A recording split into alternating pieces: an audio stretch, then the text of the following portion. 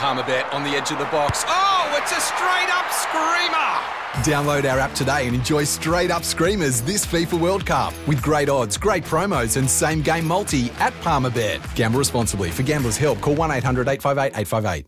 Want to witness the world's biggest football game? Head to iCanWin.com.au, predict Australia's score with a crystal ball, and it could be you and a friend at the FIFA World Cup Qatar 2022 semi-finals, all thanks to McDonald's. Maccas, together and loving it. TNCs apply. You're on SENZ. This is Ricardo Ball in for Ian Smith, and joining us out of Paris Airport is Nicole Murray, our latest two-time world champion, because that happens all the time. Nicole, congratulations. Yeah, thank you. Thanks for having me. Yeah, our pleasure, mate. Our pleasure. Thanks for making time. When you got to Paris, what was your goal? What did you and your team think was realistic for you to achieve here? Yeah, well, at this Track World Champs, we all just wanted to. Well, me, I just wanted to further my personal best, and I would be happy if I jumped back on the podium for some of those events. For Devon Rogers, it was his first track champ, so he was just wanting to give it his best and see what he had, and it turns out he had a couple of medals in him, so that's pretty exciting. Anna Taylor, she's had a bit of a rough year, and for her to manage to get on the podium is just amazing, and I'm just so happy for her. The rest of the team was all just looking to, smash their personal best and place as high as they can to get some points for the Paralympic Games in a couple of years. Yeah. I mean, that's of course what this is a great dress rehearsal for a same city, etc. I mean, your PB versus what you achieved here. What was the difference for you? Well, I mean, I guess it's hard to quantify that in the races that I actually medalled in, because they were races against people and not time. Unfortunately, in the timed events, I didn't actually beat my personal best, so it's a bit frustrating. But I took away a lot of lessons, and I'm actually quite, it's given me a lot of fire to get stuck back in some training when I get home. So I'm just going to use that to push myself harder and, just tighten the focus on what I need to work on. And for the scratch race, I was against maybe 12 other competitors, and it was 40 laps around the track in the velodrome. And I think it was just a really good opportunity to learn a little bit more about tactics and learn more about my competitors too, because a lot of these girls are going to be at the games as well. So it's just good to learn how they ride, who you want to watch for, and who you want to stay away from.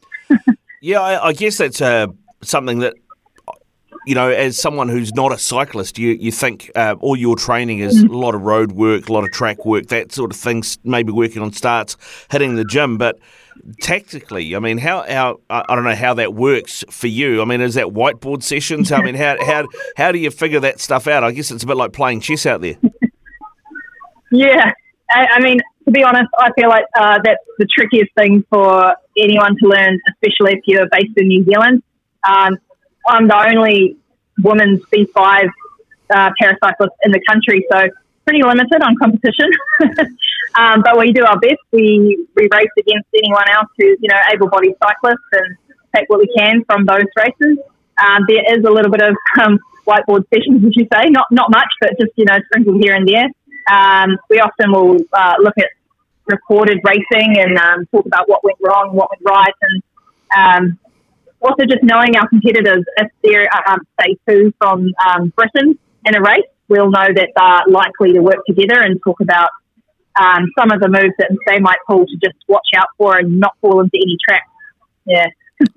Yeah, I mean, you talked about the scratch race, obviously, where you won gold, but you also won the gold in the Omnium, which you've just been talking about, which is a bunch of different disciplines all thrown together. Out of that, I mean, you got your 200 metres, which is basically just a sprint. You've got the 500 metre time trial, the individual pursuit, and the scratch that's all combined in there. I mean, is the scratch your strongest discipline out of those four?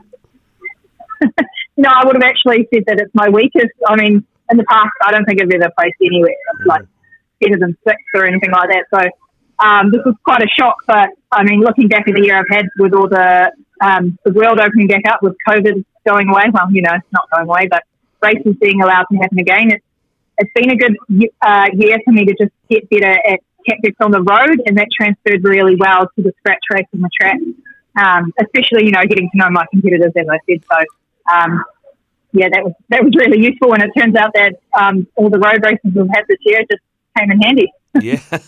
Well, you were at Tokyo as well, right? So, I mean, how much did that experience help you be successful here?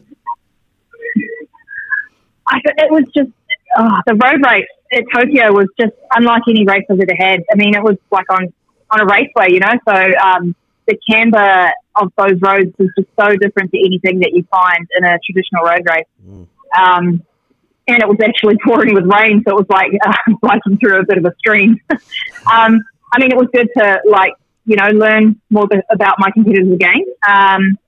And I think it also helped me to just kind of get a little bit braver, because that, we hit some of those corners pretty fast, and you're elbow to elbow with some of the girls. And I think that takes a while to build your confidence in. And on the track, it's 43 degrees in the corners. It's quite steep, so being able to hold your nerve is really important when you're in those tricky situations, yeah.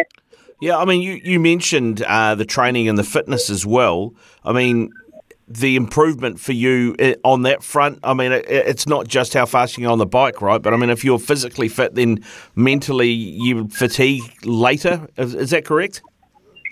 Yeah, that's right, yeah. I think, being a bit stronger this year, keep progressing, has helps me to keep a clearer head in the scratch race and the road races.